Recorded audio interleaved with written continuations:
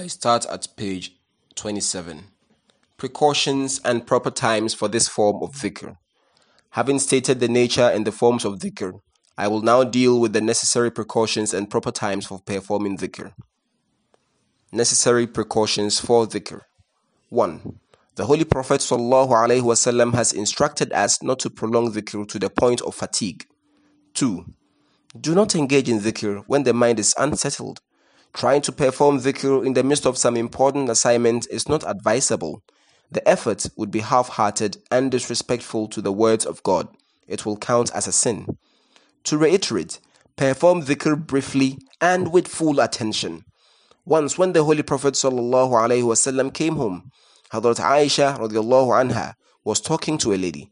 Hazrat Aisha radiallahu anha told the Holy Prophet ﷺ that the lady spent long hours in worship. He answered, "There is no merit in carrying worship to such extremes.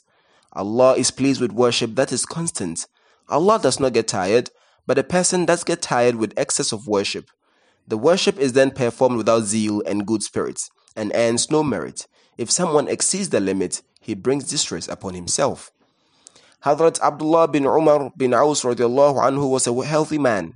He prayed all night, fasted during the day, and recited the whole of Holy Quran in one day. When the Holy Prophet ﷺ heard about it, he said, "This is not right. Pray for 1/6, 1/3, or at the most half of the night. Fast on alternate days. Do not complete the recitation of the Holy Quran in less than 3 days." Abdullah bin Umar bin Aus radiallahu anhu begged for more, but was not permitted. He pledged to carry out the maximum permitted. He kept his pledge for a long time, but in his old age, he regretted that he had not availed himself of the further concessions. Anything carried to extremes causes problems. Too much of good food would upset the stomach. Similarly, excess dhikr causes fatigue and aversion. Increase the demand upon yourself gradually and limit them to your capabilities. 3. If you cannot concentrate in the beginning, remain steadfast and complete your quota despite satanic insinuations. With resolute determination, you can overcome your weaknesses. Takon, a famous lawyer, was once pleading a case. The opposing lawyer, fearing that Takon would win the case, employed a clever strategy. While speaking with the magistrate, he said, "Takon claims that he can get a favorable judgment from any magistrate irrespective of the merits of the case." The magistrate made up his mind not to listen to Takon. When the proceedings started, the magistrate denied every submission that Takon made. Finally, he gave a verdict in favor of the other party. In conclusion, no one can influence a person who has resolved not to be influenced. In the initial stages of acquiring the habit of dhikr, cultivate the attitude of concentration to avert all extraneous influences. 4. Do not perform dhikr in a condition of physical discomfort. If something hurts you, get rid of it before starting dhikr. 5. Accept cheerfully whatever you are granted. Even if you do not achieve perfect concentration in the beginning, a time will come when the habit of dhikr will be well established. 6. Perform dhikr with humbleness and fear of Allah. If you do not experience true humility, simulate a corresponding facial expression. The desired state of mind will follow. It often happens that someone adopts a manner artificially but gradually acquires it as a second nature. If you simulate humbleness and weeping, you will soon develop humbleness of spirit. It is narrated a professor was very kind-hearted, but later became very cruel. This was how it happened. Due to his mild nature, one day he suffered a loss and resolved thenceforth to be firm. So he adopted a firm demeanor, even though deep down he was still kind-hearted. Gradually, harshness took root in his character. The professor moved towards evil by using the principle of simulation, but it can be used to move towards virtue as well. On the first day, true humbleness may appear only for a fleeting moment. The second day, it will stay longer. In due course, the results of sustained effort will be quite visible. There are some other general points which need to be reiterated. Except on occasions permissible according to hadith, do not perform dhikr loudly. This can create pretense and can distract others from remembering Allah or performing salah. Remember that new practices are difficult to adopt. Getting used to them takes time. Many people proclaim, Many people complain that they cannot put their hearts into dhikr. Well, do you think that anyone can master a new skill in a day? Not at all. It takes time and patience. Therefore, if you find it difficult in the beginning, do not be discouraged. You will do it gradually. The only condition is to remain steadfast. Some say that they relish dhikr. They should not seek pleasure in dhikr, but should perform it as worship, which is the real objective. Worship is accepted only when it is performed with that intention. Some complain that they feel uninterested in dhikr for days and then begin to feel interested. To them, my advice is, do not be discouraged, because this is a common experience. Once a companion came to the Holy Prophet ﷺ and said, "O my master, I am a hypocrite." He responded, "No, you are a Muslim." He submitted, "When I come to your presence, I can witness heaven and hell, but when I go back, I lose that spirit."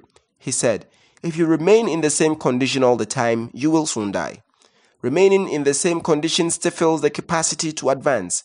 At times, God Almighty lowers a person from his true status to make him advance in an effort to regain his position. Similarly, he sometimes lets him enjoy the higher status to motivate him to acquire it on a permanent basis. Lack of interest may, however, be beneficial or harmful. The difference between the two can be recognized. Assume that there are degrees of interest in performing dhikr. 0 indicating total absence of interest, and stages 1 through 5 indicating progressively higher stages. If you are at stage 2 and lack of interest does not lower you below stage 1, then it is of the beneficial kind. From stage 3, if it brings you not lower than stage 2, then it is the beneficial kind. However, if it lowers you to stage 1 or 0, then you should be concerned and make an extra effort to maintain your position. Proper times for dhikr. The above proves conclusively that dhikr is extremely essential. As I mentioned earlier, God Almighty says, فَإِذَا قَضَيْتُمُ الصَّلَاةَ فَاذْكُرُوا اللَّهَ قِيَامًا وَقُعُودًا وَعَلَى جُنُوبِكُمْ. And when you have finished the prayer, remember Allah while standing and sitting and lying on your sides. Quran chapter 4, verse 104. An important question arises. What are the right times for dhikr? In a sense, Allah should be remembered all the times.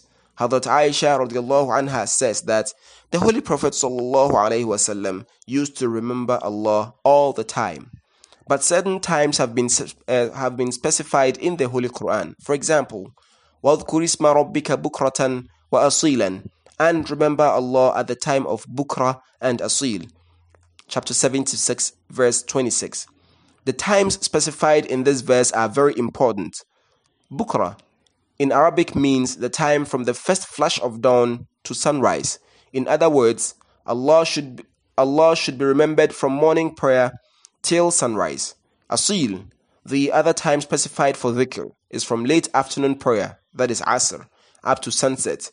God Almighty also says, فَاصْبِرْ عَلَى مَا يَقُولُونَ وَسَبِّحْ بِحَمْدِ رَبِّكَ قَبْلَ طُلُوعِ الشَّمْسِ وَقَبْلَ غُرُوبِهَا وَمِنْ آنَاءِ اللَّيْلِ فَسَبِّحْ وَأَطْرَافَ النَّهَارِ لَعَلَّكَ تَرْضَى. Bear patiently then what they say, and glorify thy Lord with his praise before the rising of the sun and before its setting, and glorify him in the hours of the night and at the sides of the day, that thou may find true happiness. Chapter 20, verse 131. This verse identifies 3 additional times for remembrance of Allah: the time after sunrise, and the first and last part of the night. The 6th time for the remembrance of Allah is immediately after each prescribed prayer. The Holy Prophet ﷺ was very diligent about dhikr at this time. To perform dhikr at this time is his sunnah, that is tradition. Hazrat Ibn Abbas radiallahu anhu says that the companions who were late for prayers could tell from the following sound of dhikr that the prayer service had been concluded. Anta salam wa minka salam ya dhal jalal wal ikram. Thou art peace, O Allah, and all peace emanates from thee, O possessor of majesty and lofty station. The other form of dhikr after prayers consisted of reciting Subhanallah, that is, all glory belongs to Allah, Alhamdulillah, all praise belongs to Allah, Allahu Akbar, Allah is the greatest, There are several traditions about this zikr. The best way to perform is to recite the first phrase 33 times, then the second phrase 33 times, and finally the third phrase 34 times. The time after prayer has great merit for dhikr and should be fully utilized. Some people may be under the impression that I do not perform this zikr, or that Hadhr Khalifa al-Masih the First radiallahu anhu, or the Promised Messiah alayhi salatu wasalam did not perform it. This is wrong. The Promised Messiah alayhi salatu wasalam did it, and so did Hadhr Khalifa al-Masih the First radiallahu anhu. However, they did not do it loudly, nor do I. You too should make it a habit. I stop at page 31.